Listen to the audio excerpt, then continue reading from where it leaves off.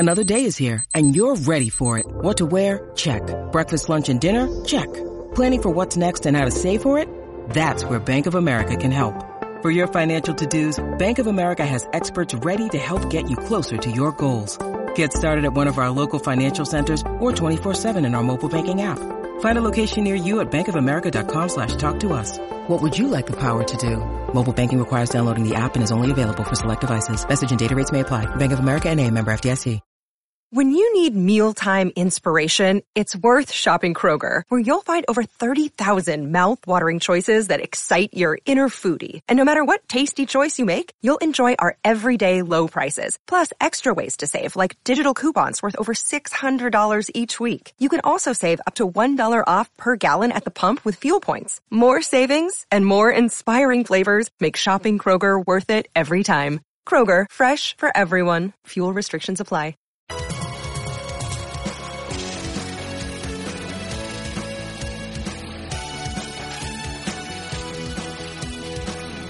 Well, okay then. We're here. Probably not a surprise to you, but life can be unpredictable at times. But the ship keeps sailing at CLNS Radio, so let's get down to business here. Today is Sunday, November 8th. This is Celtics Beat on CLNS Radio. And I am Larry H. Russell. Today's guest, Gery Woelfel, NBA insider for the Racine Journal-Times. Coming up a little later in this episode, which today is brought to you by Tick IQ. IQ already has the cheapest seats for all Boston sports, and now with their mobile app, you can save up to 10% more on tickets to any live event. You can set price alerts to be notified when tickets within your price range become available, as well as see all the top deals for games at the Garden, Gillette, and on the road. They aggregate all ticket sellers on one platform and have the most competitive prices out there. Head to the Apple App Store and download the Tick IQ app to start saving today. That is TIQ, IQ'd. Use promo code Boston for 10% off of your first purchase. Yes, we, as in me and whomever is listening to the show, we are here. Not under the best circumstances. Celtics are not off to the best start this season. Picked up an impressive win back on Friday night that played its part in really taking a lot of individuals in Celtics Nation off the ledge. Celts on Friday night against what we think is a good Washington team. Good, not great, but they should be in that top four, top five at worst in the East. Celtics, no issues, rolled them right up 118-98, and this was one of those contests where the score pretty much told the entire story. Celts were pretty much in command throughout that night. They were up 20-plus pretty early and sort of nursed that one on in. A lot of good games all around, encouraging performances. Hey, have to start off with Jared Sullinger, best performance of this young season. Is it enough for him to earn the starting role, the starting power forward slot, particularly with how poorly certain other players are playing? And we're definitely going to get into that. But before I touch upon this, because, I know how a couple of you are so eagerly awaiting my take, somewhat sarcastic there, time to ask you, our audience, in our Facebook Question of the Week, presented by Harrys.com. Wake up to Harry's, a better way to shave with cost-effective razors and products designed to give you the highest quality shaving experience possible. Say goodbye to money going down the drain with utterly absurd arm-and-a-leg prices for drugstore razor blades, and say hello, good morning, good afternoon, good evening, likely good morning to the smoothest shave you will have for a minuscule fraction of the price. Not just a fraction of the price, a minuscule one at that. Start shaving and saving today. Simply sign up for an account with Harrys.com and get a Truman set, which is Harry's Starter's Kit, for $10, which includes a razor, shaving cream or gel, and 1 month's worth of blades for, again, all of $10. I repeat, a razor, shaving cream, gel or cream, and 1 month's worth of blades for $10. No tax, no shipping costs in the U.S. I repeat, $10 by simply mentioning Celtics upon checkout. And if you do not love your first shave, return to Harry's for a full refund. You cannot lose here. So mention Celtics at checkout for a Truman set at Harrys.com. Celtics Beat audience, is Jared Sullinger your Celtics starting power forward? If not, who is? Where would Sullinger then be? Would love to hear your take. Facebook.com, /CelticsBeat, again, presented by Harrys.com. Now, I know what a few of you are saying. Hold the lines here. Remember, I said all summer, expected this out of Mr. Sullinger. At least I did. He would get off to a good start this season. Hasn't really gotten off to a great start. Friday night was by far his best game. Just as he did last year, however.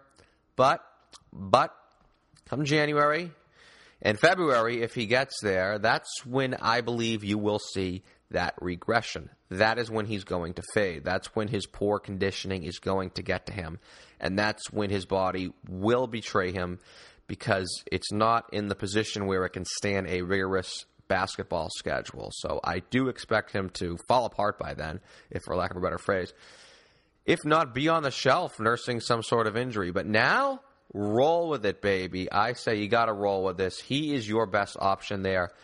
Kelly Olynyk, I've talked about him countless times. Love him as that Swiss Army knife big man. And Friday night he did that with one of those games with a complete box score. And no, he cannot do that every night. So don't kind of hold out hope saying, well, if Kelly Olynyk can do this every night. He cannot do that every night. Friday night, his shot was falling. And when it does, it gives him that much more confidence. And he just plays with a greater adrenaline rush, far more energy, and it just has a mental effect very positively on him. And that allows him to contribute with greater outputs.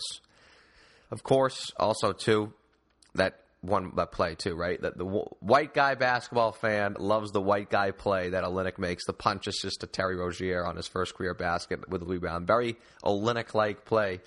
But that's kind of Olynyk kind of summed up in a nutshell. He's going to give you a game like that, kind of tease you a little bit, and then he's going, why can't you do this every night? He's just not mentally tough enough. I hate using the phrase mentally tough enough, but it really is true with him where he needs to just have his shot going, and then he doesn't just get down on himself, and then he can play with that much more energy and have some really good games. And I think it's good enough for him to warrant a spot, not just in a Celtics rotation, but any NBA rotation. I like him as a player because of that. So you got Sullinger, Olynyk. Now let's talk about a little bit about Amir Johnson.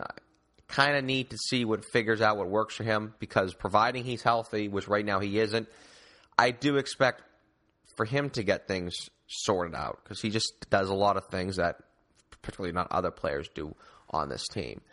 But back to Sullinger, too, here because that's what we're discussing. Like I said, just ride this out. Ride it right now. Worry about how he'll hold up in January when we get to January.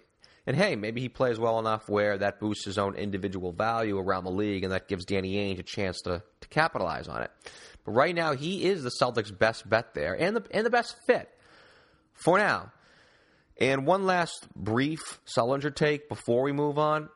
Love, by the way, what Justin Poulin said on last Sunday's postgame show against the Spurs, which you can listen to on demand on iTunes, Stitcher, and, of course, downloading the CLNS Radio mobile app. Enter win 2 free seats against the Atlanta Hawks. If you do, we'll talk about that contest a little later in the show.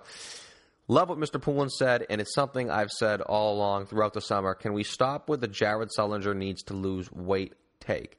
His big ass is one of his great assets. His great enablers. He's Boston's best interior defender by far, defending back to the basket the post game. Now, chasing bigs outside, not so much, but the opener against Philly is sort of the prime example to point at if you want to watch that game tape against Okafor to see what I'm talking about here. And, of course, he is the Celtics' best rebounder on both ends. So we want him to maintain that butt of his with muscle and probably a little bit of fat around his glutes. The issue is not the weight. You don't want him starving himself so he can look like Jonah Hill circa 2011. The issue is the body fat. It's the conditioning. That's going to prevent him from playing anything longer than 25 minutes max a night. Or else, back on Friday, I saw plenty of shots of him sucking wind. So that's going to catch up to him. That'll lead to his deterioration as the season wears along. But that's where Sullinger needs to be. It wouldn't be the case if he was conditioned a little bit better. It has nothing really to do with the weight. So thank you, Justin, for your take. Definitely suggest our listeners should check it out on the CLNS Radio archives. And, of course, listen to the Celtics postgame show, which goes live after every single Boston Celtics home game, taking your calls, toll-free, clnsradio.com for more information after every single Celtics game. But to sum it up, Celtics front court, Sullinger in, Kelly Olynyk in, Amir Johnson, yes, in, What we thought was a little discombobulated before the year is taking shape as of now. That could change. Friday night was good. Friday night was great. Took apart a Wizards team that had just beaten the Spurs, and there were a lot of good individual performances. So good night. Happy to do this show coming off that game. But with that said, how do we feel about the season thus far? At best, confused is probably a good way to describe it. I know I am. Emotionally, I don't feel great. As a fan, at least me personally, come see, come saw is probably the best way I describe what we've seen thus far, just 5 games into this Celtics campaign, be it from just an immediate way of looking at it in a black and white standpoint and looking at the grand scheme of things on face value. Biggest issues, no question, what we all rued it could be. It is that roster situation, the dreaded one. No idea yet what works and what doesn't, even after Friday. Yes, back on after the Wizards game, you saw some players have some nice games. Sullinger leading the way, and then Kelly Olynyk and Evan Turner getting off the schneid as well. So some thoughts, some would say paranoia that I so infamously had during some shows, particularly during July and August, all the guest segments we had. Notably the ones with Kyle Draper, where I was upset at how this roster was put together in that first week of July, the first few weeks of July, and how I felt it would create some early disorganization to get things sorted out. And thus with it, with a loaded November schedule, a lot of games, and a lot of games against quality opponents at that. There's some tough Western Conference teams I see a little later in the schedule in November, and even the beginning of December. But the team would likely experience chemistry issues, get off to a bad start, and thus have to play catch-up from there all season.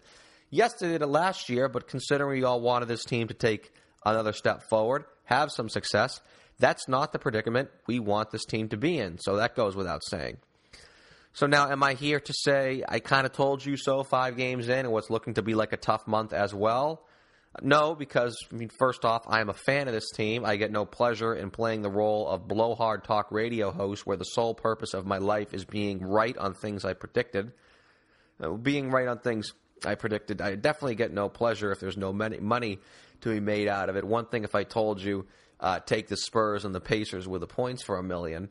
But actually, I kind of didn't tell you so when all was said and done, because my opinions, like a lot of people, they swayed there in October, definitely by mid-October. People I've talked to both on the show, off the record, who are around this team, they began winning me over. Then the 6-1 preseason, the computer algorithms spitting out 49, 52 win predictions, even though a lot of those same computers were spitting out the Miami Dolphins to win 13 games in the NFL this year.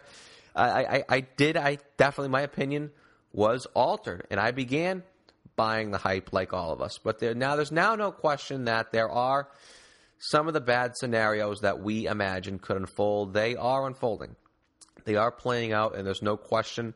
The reason as to why it's playing out, well, it's 2 things. The first part is easy. There are some gross underachieving players on this roster. David Lee, Tyler Zeller, they are carrying those banners. And did Mr. Zeller die or something? And then kind of up and down the roster, players are either regressing so far. 5 games in now, no one has really stood out besides, I guess, Isaiah Thomas. We really haven't seen anyone be consistent over these 5 games. We've seen some good individual games, i.e. Sullinger, Olynyk, and Turner on Friday. Marcus Smart back against the Spurs, et cetera, but no one really for this, fresh young season here. And that's what is agonizing. Like, yes, the Celtics are not playing great, but at least so-and-so is playing well so far. That's not the case, and I know that's what you get when you have a roster of good players. But one can argue as well that such underachieving is due to players not really having any set roles where they can settle in and gain a comfort factor. For some players that matters. For some players it doesn't. I know it definitely matters with Kelly Olynyk how mentally weak he is. But it's easy to say toughen up and play. But we've seen how important this type of organization throughout your roster is. And as good as Friday night was, and I tell you it was better than Sunday against the Spurs or Wednesday against the Pacers, it really did little in the long term, or at least in the immediate future for things for this season. For this season, it looked like to me just a case of a lot of these good players on the roster. Remember what I said on last week's show. Good players are capable of having great nights. They're just not capable of doing it virtually every night, 85% of these games. But good players, they played well. A lot of them did. And it could be also creating some issues as well. Maybe good issues to have, but issues nonetheless. Isaiah Thomas starting. Where is Marcus Smart going to fit when he returns, especially with the starters playing infinitely better in these last 2 games than the initial 3 games of the season? We have no idea where this team is at as of now, and I'd say I feel that is a bad thing. So yes, the roster, the offseason, I wrote this in the Facebook group after the Pacers lost the other day, actually in the wee hours of the morning. Hey, listen, the jury is obviously far from out on this season. Yes, you're already having fans talk about lottery picks. Whatever. That's just idiocy as of now. In fact, we do not have a clue where this team is at, 1 iota. No idea. And that win on Friday night, which thank God they got it and looked the way they did, but it really, like I said, it just confused us in a way if we're looking at just and analyzing it even more and more. It's confused me, that's for sure. But let's give this until Christmas. I think that is the checkpoint. Christmas morning, that is the first real point we're going to have to really assess this season. The jury is not out on this season by any stretch of the imagination here. I think that goes without saying for me to say that 5 games in. However, I think it's already out on the offseason. I really do. I am going to say, I'm going to use this word. I think the offseason was what I actually initially thought it was. And we can use disaster to describe it. Strong word. I know. I hate using these words, too, in radio. I can't stand when the mainstream media in sports, wherever, like, this is a disgrace, this is an embarrassment. Like, those words have been tossed around enough. However, sadly, I do not think there is another way to describe the offseason Danny Ainge and the personnel department had. As I said going into the season, I think we'll get one David Lee's verdict almost immediately to see if he has any game left. 5 games in, I can say we've got it. And his sentence in a less civilized society would be the guillotine. However, unfortunately, it's not 1789 anymore. It's not Western Europe. So instead, the end of the Celtics bench is going to have to suffice for Mr. Lee. This is Troy Murphy all over again, whereas it took Doc about 10 games to get the drift that Troy Murphy had nothing left to give. Brad Stevens is in a similar predicament here. Desperately kind of holding out hope, like, well, maybe he has so many unique skills, but just 2 steps behind constantly. It just is not physically capable and up to par with his peers to contribute. Comes down to that. And really hate to say it, but it was a waste of a trade. Waste of time and money. You got Golden State out of the luxury tax land by taking on this extra $5-6 million of David Lee's salary as opposed to paying Gerald Wallace, what was it, $10 million. And like Wallace, I say by December 7th-ish, D-Day, or also known as Larry Bird's birthday, he's going to be a night in and night out DNP CD. That is actually the good news, almost. The real bad part of the deal, I want to read this Brad Stevens quote that was brought to my attention in a piece that Chris Forsberg put up on ESPN Boston after the Celtics practice in Woelfel, I believe on Monday after the Spurs game. We will link it in our Twitter at Celtics_beat. Anyways, Brad Stevens speaking to the media, and I quote, "I'm going to spend a lot less time being committed to a plan that was preconceived and a lot more time evaluating what's going on, who is playing well, how they best complement each other, and everything else. If we can find some consistency, that'd be helpful." End quote. All right, great. Freaking fantastic. Preconceived, huh? So much for that uber competitive training camp where everyone had to win their role. That, and we figured out what would work and who would have to win their role. Like I said, the best way to describe the Lee trade was a waste of money. The worst was that the coaching staff had to work and operate under the assumption that X, Y, and Z will fall into place. And now that is clearly not the case. And here we are, back to the drawing board. Now, was that a big deal after 5 games? No, but we were all assuming that this stuff would be hashed away in training camp, overseas in Europe, team bonding. Now we already have a coach, a team that's not even off the mat. Really don't know who they are. Still don't know what fits, what works. We're still asking who should be the starting power forward, blah, blah, blah. Who works well together. I know it's all fine and dandy to say things like what Kevin O'Connor said in a recent episode of The Garden Report. Stevens has to look at the tape, find out who works well together. Look at the advanced stats, go talk to the guys in the front office, David Sparks, Drew Cannon, find out from them what is clicking in the preseason, what is clicking now, using their practice data, everything at their disposal to find out what's going to work. Clip is courtesy of the CLNS Radio YouTube channel, youtube.com/CLNS Radio. Listen, yes, we can all talk like that. It's accurate, but it's not what we want, and it's something I had feared back over the summer. This isn't about working a player or two into your system here. This is the entire freaking roster. From the fans to management to the coaching staff, I don't think anyone has a shred of inkling of what's going to work or any quality combinations. And as a good team, which we thought the Celtics were coming into the season, you would have to have that down pat going into each and every season. And then you have, when you add pieces, you integrate them. But the Celtics, with the poor offseason that they had, they are not there. Virtually everybody seems to be, at best, out of place or in no place. Don't deserve a place, as in David Lee. And God, I hope and pray this is just a case of not knowing his role and Tyler Zeller. So that's really where this offseason failed the team.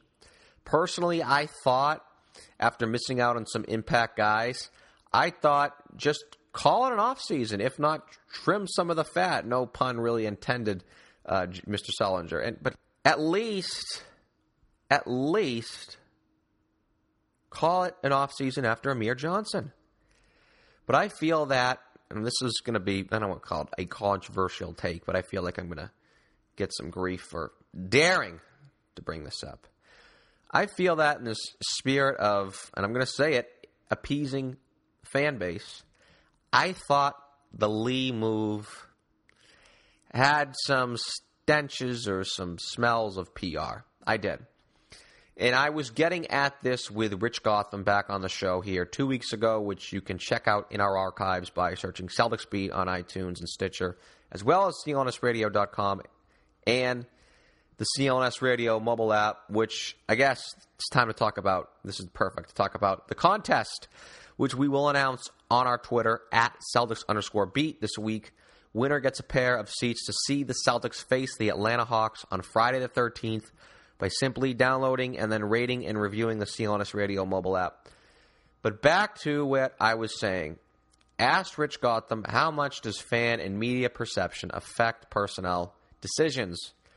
And I did expect him to respond with, well, it doesn't whatsoever, which historically, he's actually right. In nearly every occasion, it hasn't.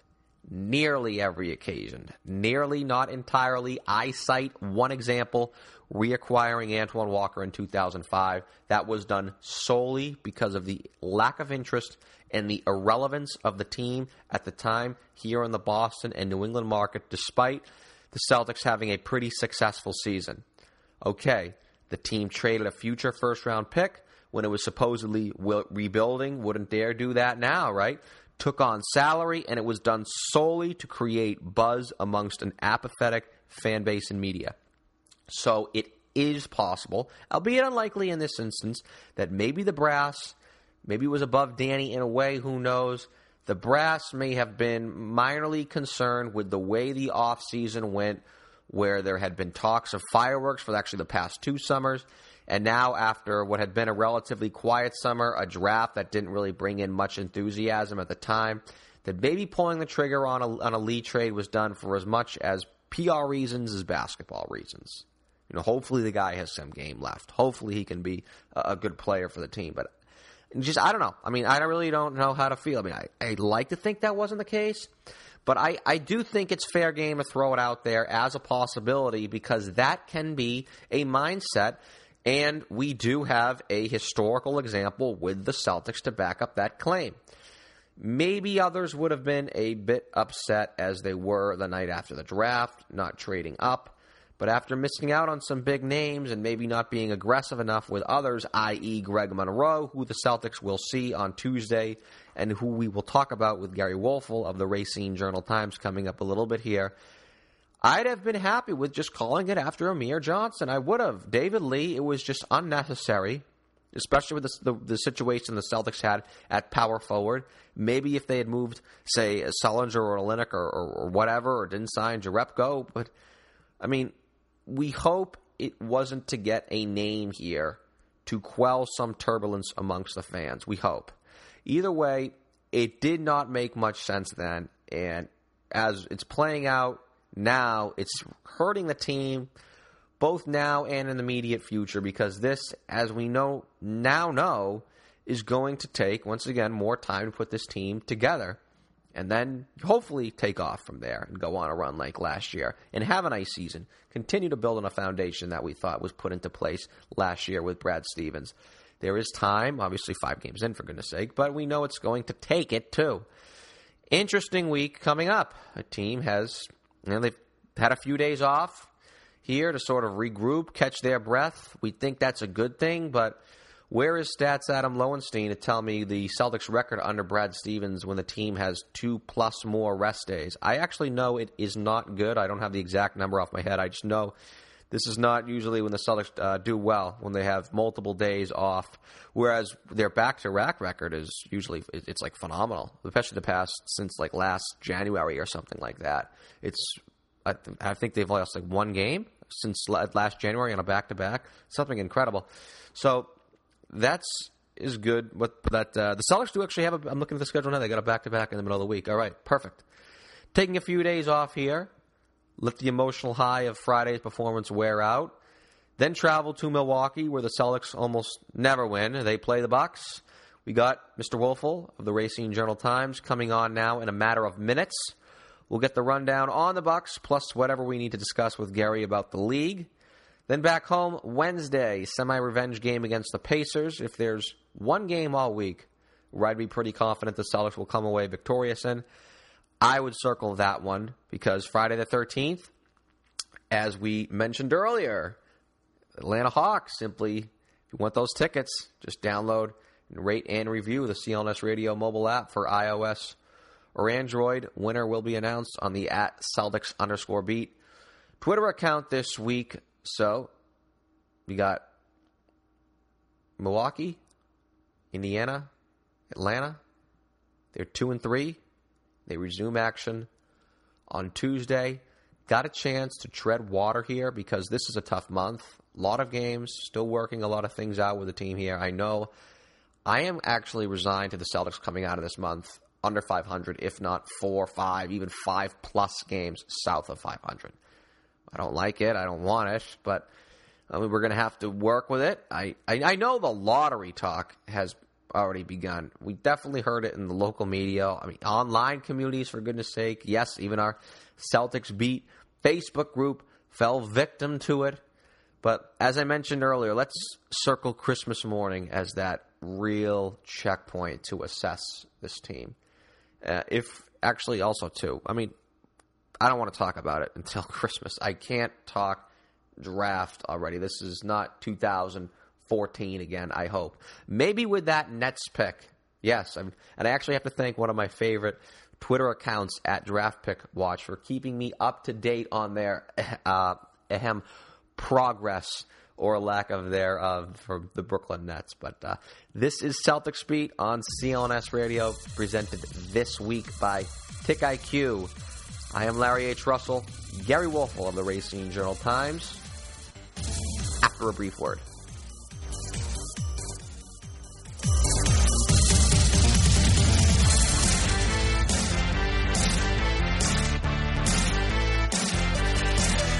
Cruise back to the 80s on the first ever 80s cruise. That's right, 7 days in the most radical party to ever hit the high seas, with a totally awesome lineup of artists that define the sound of the decade. Join Huey Lewis and the News, Richard Marx, Starship, Kool and the Gang, A Flock of Seagulls, Modern English, Naked Eyes, Tiffany, Wayne Chung, and Jessie's Girl, the ultimate 80s party band, and the original MTV VJs, Nina Blackwood, Mark Goodman, and Alan Hunter. As we cruise to exotic ports of call like Grand Turk, San Juan, St. Thomas, and the private island of Half Moon Key, we're going all out by building an 80s video game arcade with Donkey Kong, Mario Brothers, and of course Pac-Man, showing movies like Ferris Bueller and Pretty in Pink, and there'll even be a VJ contest. Don't forget to pack your best 80s looks because we're having a prom night, a movie costume party, pajama party, and neon beach party. You can't miss this. Sailing from February 28th through March 6, 2016 for the most gnarly vacation ever. For more information, log on to the80scruise.com or call 844-384-8080.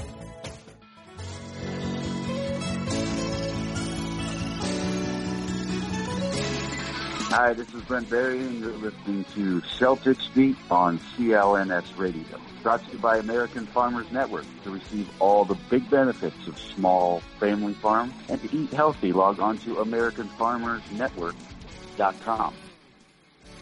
Okay, time to bring Gery Woelfel of the Racine Journal-Times back to the show. Our interview with Gery is brought to you by DraftKings. There's still plenty of football to be played this season, but it already feels like the playoffs at DraftKings.com, where millionaires are being crowned all season long. DraftKings is fantasy football on demand. Play where you want, when you want, with the players you want. That's the beauty of one-week fantasy at DraftKings. Challenge friends in a custom league or join an existing one to play for your share of the millions of dollars in prizes paid out each week with so much money up for grabs. Every game is the big game and every play matters. Renew old rivalries or create new ones by playing head-to-head with friends, co-workers, and fantasy players from across the nation. Just pick your contest, draft your players, and collect your winnings. That's it. This isn't fantasy as usual. This is DraftKings. Welcome to the big time. Hurry to DraftKings.com now and turn your love of football into a life-changing payday. Use promo code New England and play for free with your first deposit in Sunday's $1 Million Fantasy Football Contest. First place takes home $100,000. Enter New England for free entry now, only at DraftKings.com. That's DraftKings.com. Gery, good to have you back on the show. Welcome back to Celtics Beat. Hey, thank you for having me. It's always fun. It was. We had a great chat last time. Definitely want to get you back on. Obviously, this is probably the best time to do it. Celtics are in Milwaukee. You're as connected to the Milwaukee Bucks as anybody. That game's Tuesday. Always a tough place for the Celtics to play. Even when they were good with the Garnett years, and even going back to Bird, always struggled to win in Milwaukee. So let alone when they aren't as good, i.e. right now, it's like they never win there. So it's going to be a tough game for them. Talk about the Bucks. They got off to a slow start. They had looked like some bad losses, right? Laid an egg in their home opener against the Knicks.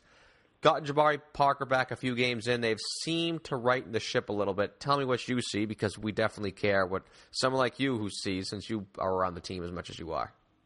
Yeah, well, I'll tell you what, Larry, they're kind of like a work in progress. They've had a bunch of early season injuries, and of course, Jabari Parker was held out of action for a while after undergoing ACL surgery on his knee, and the Bucks have been ultra cautious about rushing him back into the fray. And he came back the other night. He was very tentative, but he got that first game jitters out of the way, and then he came back and played the second game, and he got the ball one time on the in the left corner, and he drove baseline, and he went up and did a 360 dunk, and I think it was like Jabari Parker saying, "I'm back." And it was really emphatic, and anybody in Bucks Nation obviously was very happy to see that. Yeah, I can see they've eased him in a bit here, not playing him many major minutes. Like last night alone, I see he played 24 minutes while chipping in 8, giving the Bucks another win against the Nets, getting them over 500 now, actually. And like I said, Gery, I have not watched them yet. We'll do so Tuesday or maybe even Wednesday a.m. on the CSNE app on the replay. But I tell you which player who interests me the most on the Bucks roster, and that's Greg Monroe, because I wanted him in Boston so bad. I've always been a fan of his game. And B, you got my hopes up so much, Gery. Last time we had you on here, you felt he'd wind up in either Boston or New York. So before we talk about what he's doing for the Bucks, which we know is a lot, What changed there, and what steered Monroe to Milwaukee? Well, I'll tell you what. I mean, if I would have pulled, let's say, 20 people in the NBA, NBA general managers, assistant managers, or coaches, I guarantee you 19 of them would have said that he was going to go to the Knicks or the Celtics. And the big money was on the Knicks because his agent is David Falk. And David Falk has a great rapport with Phil Jackson. And certainly the Knicks had a gaping hole at center, and which they later filled with Lopez. But there are a couple of factors that I think nobody really knew about, and one of them was his friendship with Chris Middleton. And Chris Middleton started his career out with the Detroit Pistons and became very good friends with Greg Monroe. And Chris was very influential in Greg coming here. He lobbied on his behalf to come here. And if you watched any of the games already this season, you can see that friendship carries over onto the court. There was a game the other night where it came down to the last 2-3 minutes, and I swear that Chris Middleton and Greg Monroe had the ball probably 90% of the time, and they were looking for each other, playing off each other. And that certainly was one factor. Another factor was Greg Monroe talked to other players during the course of last season about Milwaukee, and one of them was Caron Butler, who grew up in Racine, Wisconsin, which is about 30 miles south of Milwaukee, and then, of course, played for the Bucks a couple years ago. And Caron had nothing but good things to say about Milwaukee and the Bucks organization, and he was well aware that they had new owners that were, striving to turn things around. And all of a sudden, when the money's pretty much equal and one of your best friends is lobbying for you to play with him, and you've heard other good things from other players, that factored into it. I don't think the Bucks were absolutely certain after they left the meeting that they had Greg Monroe, because they later met with Robin Lopez, who, ironically enough, ended up with the Knicks, So, but yeah, those were factors that I don't think any of us knew at the time, prior to the July free agency.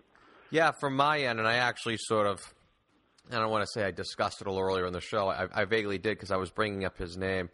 I was talking about the Celtics offseason. I thought I got a little out of control when I referred to it as a disaster, only for no other reason in the fact that I don't think they're getting help from anybody else. I think probably we could talk about that a little later. But I want to stick with Monroe because my point about it was I don't want to say frustrated, but it didn't seem like the Celtics were as aggressive as other teams were, i.e. Milwaukee, who ended up signing him.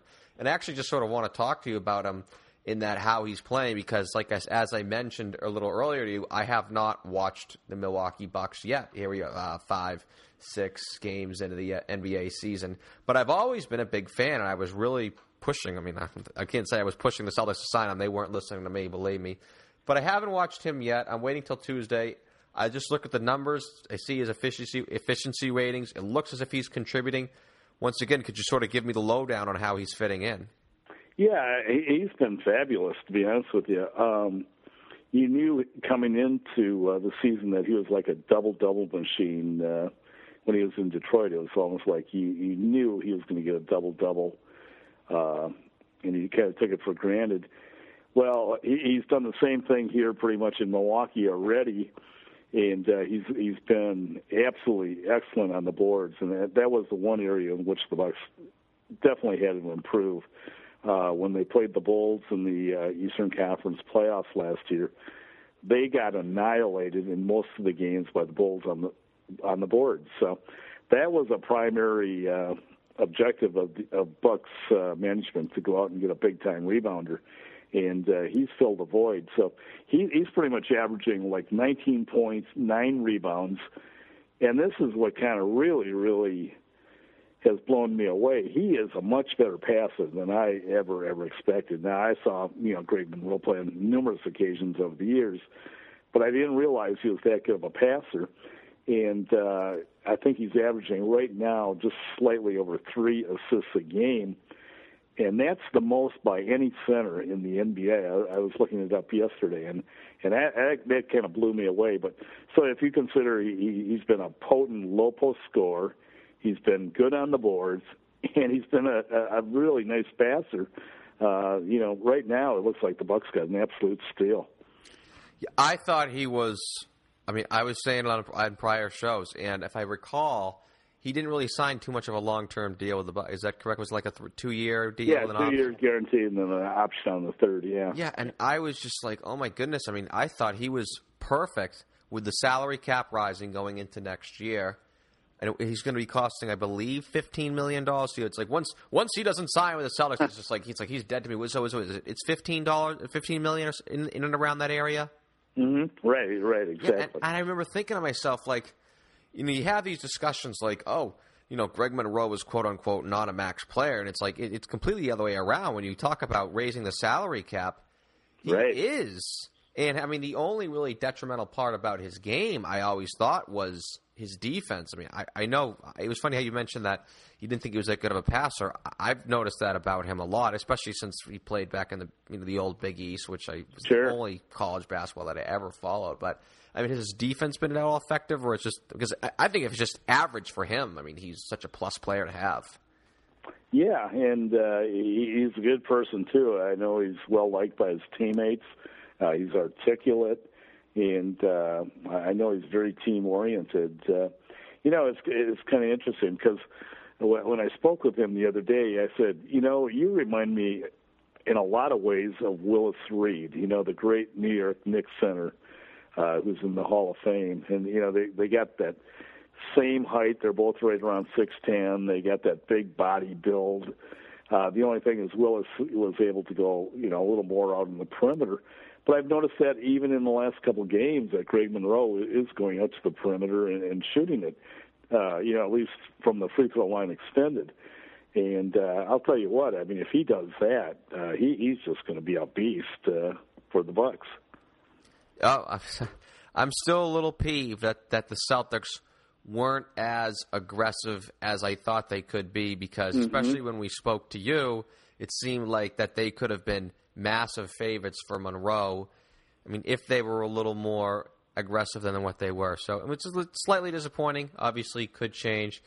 I want to talk actually very briefly about this game coming up Tuesday. I know the Celtics have a few days off.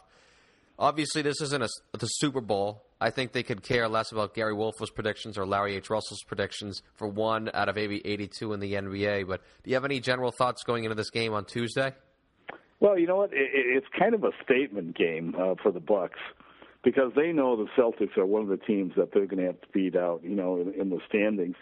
And the one thing I've noticed with the Bucks is after 2 absolutely horrendous back-to-back defensive performances, they have righted the ship on the defensive end. In the last 2 games, they've actually looked good, and that's playing with a hodgepodge lineup. So, right now, I'd definitely be leaning towards the Bucks. And that time, and not only by that time, John Henson will be healthy. Number 1, Michael Carter-Williams is expected to be back by then. And they should have a full complement of players, which they haven't had all season. Before the season, a lot of people had the Celtics winning. I mean, I don't actually want to say a lot of people. A lot of machines had the Celtics winning like 49 to 52 games, whereas a lot of people had them like winning 40 to 42. They haven't exactly gotten off to a roaring start. Like you said, you have to pick, if you're going to pick a game, you probably have to pick the Bucks going in this game. They're at home. The Celtics stink in Milwaukee. They're 2 fairly evenly matched teams. Mm-hmm. I mean, what is your take sort of on the Celtics on face value from out in Wisconsin? Well, from my perspective, I think they got a lot of work in front of them. I was talking to a guy in Advanced Scout the other day, and you can correct me, Larry, if I'm wrong, but they do have the Brooklyn Nets top draft pick, right? And it's unconditional? Yeah, unconditional for the next 3 years. Next year they can swap theirs, but 16 and 18, they have it no matter what. Yeah, so, I mean, theoretically, they could have the number 1 pick in the draft this year. Now, if they get the number 1 pick, I think this is going to be a terrific draft class. I mean, there's probably about 8 or 10 really good players that I see already. That would go a long ways for the Celtics' resurgence if they could get that number 1, number 2, number 3 pick. And I think there's an excellent chance of that happening. Plus, they'll have their own, and I would imagine that's going to be in the top half of the draft, so they'll add 2 more good players. But right now, I mean, from my perspective, looking from the outside, it's like they have a lot of good players, but they don't have that franchise player. And if you want to go deep into the playoffs, you got to have a franchise player, Kevin Durant, somebody like that, somebody that you can just say, hey, give us some points, give us some baskets, and go from there. But, in a lot of respects, they're like the Bucks, a lot of good players. But I think the difference with these two teams is that Jabari Parker and Giannis have huge upsides. I was talking to a couple scouts the other day about this, and they both think they're fringe all-stars already. And these guys are only 20 years old. I mean, theoretically, they could have the best backcourt in basketball for the next 8 to 10 years based on their upside. Yeah, I know. It was funny. I was looking at Giannis's profile as well. I was like, wait, how is this guy 20? It seems like he's been in the league. I was like, what the heck? Exactly. What did he come in the league when he was in middle school or barely? Yeah, and I'll tell you what, he's turning into a monster. I thought it would take him maybe until he was like maybe 23, 24 to really, really feel comfortable with the NBA game. By then his body would grow out. Well, this summer he really worked on his body, and he's not that slim guy you saw, the last 2 years. I mean, he's got some meat on his bones, and he seems to be much more focused. And, again, based on what I saw Jabari the last game or so, it looks like he's going to be better than I thought coming off that knee injury. So those are 2 guys that I think anybody in the league would love to have. Yeah, I know about Giannis. I remember his rookie year. He immediately, I don't want to say he immediately got hyped, but when he started, he had a lot of YouTube plays, and everyone was like, oh, my goodness, this guy. And it was funny. I was looking at his body, and I was saying to myself, like, I wouldn't annoyed him just yet with just someone who was that thin. Yeah. I remember Jonathan Bender. Do you remember that name? Yeah, absolutely. He was just the same thing. He came in the league. He had back then, it was SportsCenter. It wasn't YouTube. He had the SportsCenter plays. He had a pretty complete game. But, I mean, he was like he just got out of concentration camp. And and eventually that body can't handle the amount of games, and it just breaks down. So I always thought that could have been a possibility for him.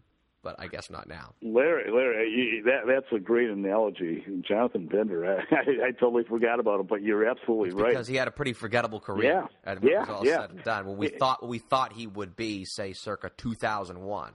Right. Well, I was talking to Chris Copeland of the Bucks the other day about Giannis, and he was saying, wow, this guy's upside is off the charts. And he goes, the versatility that Giannis has is really, really unique. I mean, you get by LeBron James and maybe a couple other guys that can play multiple positions, but Giannis can play, small forward, obviously, power forward, obviously, shooting guard, obviously, but he's got a great handle where he can go out on the point every once in a while, and I've seen him go head to head with some of the bigger centers in the league and hold his own. So definitely a very rare player. I want to change the topic to actually a more personal question. This is November 8th, I believe, the period in which NBA free agents can be traded is, December 15th, somewhere around that area. Right. Is this technically now your off season, this being the quietest time? Because especially with how connected you are and the stories you've gotten out there, is this the quietest you're at?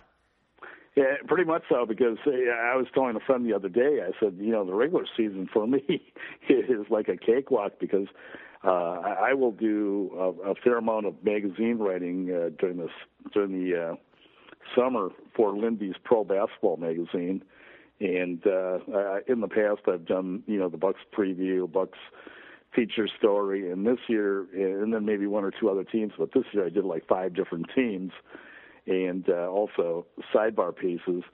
And so it was really busy. And then you compound that with the draft, in late June, and then you got the start of free agency in July. Nuts, as we know. And I'll tell you, June, July, and August for me are just really, really hectic. So.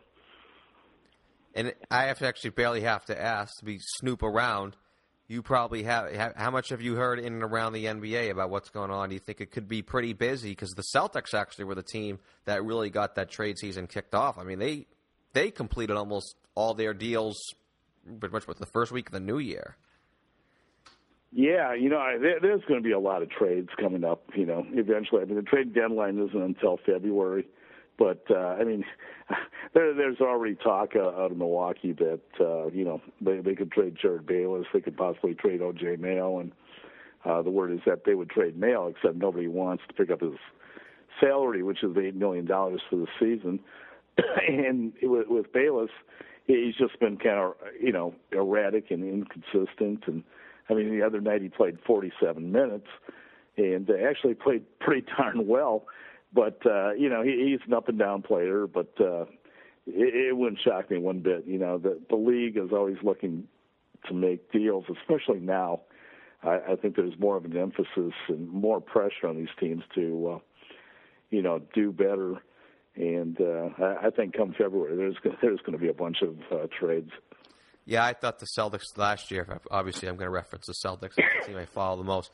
They really took advantage of it by making those two early trades so that way they could settle in their team rather than piecing together everything as the Bucks did after the deadline last year with the Michael Carter-Williams deal, which, didn't really work out. So the last question, has he sort of settled in? I know he's been hurt these last few games against the Nets and whatnot, but has he just sort of meshed in and gotten a little bit better than what we saw at the end of last year? I can't say that he has. I really can't. He seems pretty much the same old player that you've seen the last couple of years, and he's still struggling from the perimeter. And I think you and I may have talked about this last time. The NBA has become so perimeter oriented. I.e. Golden State, San Antonio. Just look around the league, and everybody's shooting the three now, and he can't shoot the three. It's plain and simple, and his defense has not been as good as people thought it would be. So I would imagine Jason Kidd is going to give him, as much rope as he can, because it was Jason Kidd who pulled the trade to get him, for Brandon Knight. So I think he's going to be more patient with him than the average fan would be, but he's definitely the key. If the Bucks are going to go anywhere, he's got to be that X factor. Yeah, you talk about it with young players. This is the thing that I point out the most, if I can make a final thought. Giannis's improvement, he's improved tremendously across the board, in every facet of the game, from physically to what he does on the court. And then Michael Carter-Williams, you hate seeing that. Guys come into the league, and they have pretty much the same skills that they did their first year in the league. Always frustrated me whenever I discussed young players. And that really is, I think, not obviously how you judge players, but how you can really just judge them as people, because if they come back in different off seasons with new facets of their game or enhanced skills, that shows that they're willing to put the time and effort into it. So you could probably, make that case really about Michael Carter-Williams or any other young player. I really think that's how you judge them. But Gery Woelfel, once again, you can check him out on journaltimes.com, and you can follow him on Twitter at his namesake, Gery Woelfel. Gery, thanks so much for taking your time for your return appearance to the show. I'll tell you what, Larry, these 20 minutes or so just flew by, so it must have been fun. Fun. Thank you. I hope I had something to do with that, Gery. Going to pat myself on the back there. But Greg Monroe, God, that discussion there now makes me want to look at this more and more, get the whole story down on the interest level of the Celtics there, what happened behind the scenes. And, hey, maybe Monroe just really was blown away by Milwaukee. But goodness, would he look good here in Boston. It always ticks you, especially as much as you were personally clamoring for him. He's now my Draymond Green all-star, guys. I was begging for the Celtics to get at the chance when they had the time. And Green going all the way back to the 2012 draft, I was praying they were going to take him. With that pick, they ended up using on Fab freaking Mello, facepalm, and now Monroe, possibly through free agency this past summer.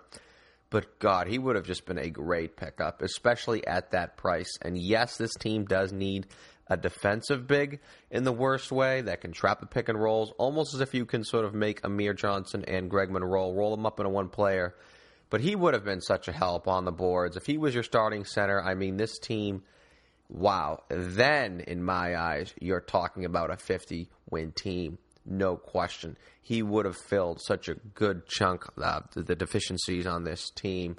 But now he's doing so in Milwaukee. He's having a great season there. Helped kick the Nets' ass last night. We're going to talk about the Nets around the NBA in 5. We got to bring it back. And it is, of course, brought to you by AmericanFarmersNetwork.com. The holiday season is fast approaching, and Thanksgiving dinner with family and friends is just a couple weeks away. Looking for the best bird you can put on the table and do your namesake proud? Well, then your best bet is to purchase a certified organic whole turkey at AmericanFarmersNetwork.com. AFN's turkeys are humanely treated, free-ranging turkeys raised and harvested on small family farms with no GMOs, antibiotics, or growth hormones. Their organically fed diets lead to a healthy lifestyle, which means an even more delicious Thanksgiving meal for you and your family, and one of the healthiest options out there. AFN's turkeys also come in all shapes and sizes, ranging anywhere from 10 to 14 pounds to accommodate just about anyone. Special deals available now, so don't wait long. You don't want to miss out on AmericanFarmersNetwork.com. That's AmericanFarmersNetwork.com. And this is around the NBA in 5. Brooklyn Nets, 0-7. Figure this isn't the last time we'll visit this around the NBA in 5 for this 2015-16 campaign. Celtics Nation, the media here in New England, and the organization, I'm sure, we will be watching that team like hawks. Funny, too, computers spit out 50-ish wins for the Celtics. They didn't miss that on the Nets. A lot of algorithms had the Nets as the worst team in the league, worse than Philadelphia. And it's looking they are right. Now, granted, they have played a very hard schedule, although that Lakers loss on Friday reeks, and it looks like they won't even be favored to win a game until the 10th against Philadelphia. Listen, like with the Bucks, I haven't really done my part to go out of my way to watch Nets games, although I think that's all you really need to see, them going 0-7 as well as losing to the Lakers the other night. And now, lo and behold, Brook Lopez, removed from last night's game, posted 20-8. Sore foot. He's the difference between that team being one of the worst teams in NBA history as opposed to one of the 3 worst teams in the NBA as they are now. And it doesn't get any easier for them at Houston, at Sacramento, at Golden State. I mean, that's just an ugly team all the way around. And watching all these teams as a Celtics fan will be fun to watch all year, but mostly the Nets because it's the least confusing in terms of where teams end up. But you have Minnesota as well. They played last night. They picked up a huge win in Chicago. Are they maybe running on adrenaline off the death of Flip Saunders? How long is that going to last? We hope it does because the Celtics really just need them to win around 40 or so games. If they get another possible lottery pick as well. But I got to talk a little about their team. Great job bringing Kevin Garnett back the last year. One of Flip's last moves. He's really doing a lot for their young players. Perfect for young players. Wiggins, Karl Anthony Towns. Their development comes along far more rapidly because you have a menace like Garnett challenging them in practice, challenging them day in and day out, setting an example, showing what it is to work. And when young guys put that work in and get better each and every day and make those improvements to their game in off seasons and even during seasons, then they evolve, unlike, say, Michael Carter-Williams, who we just talked about with Gery.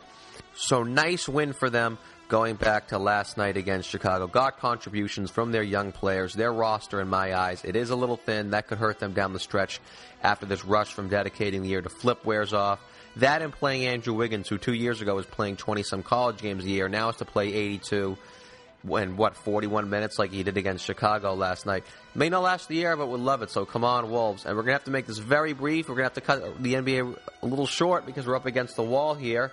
But Dallas, now 500 at 3-3 after beating New Orleans last night, who's 0-6. I mean, that's just flabbergasting to me.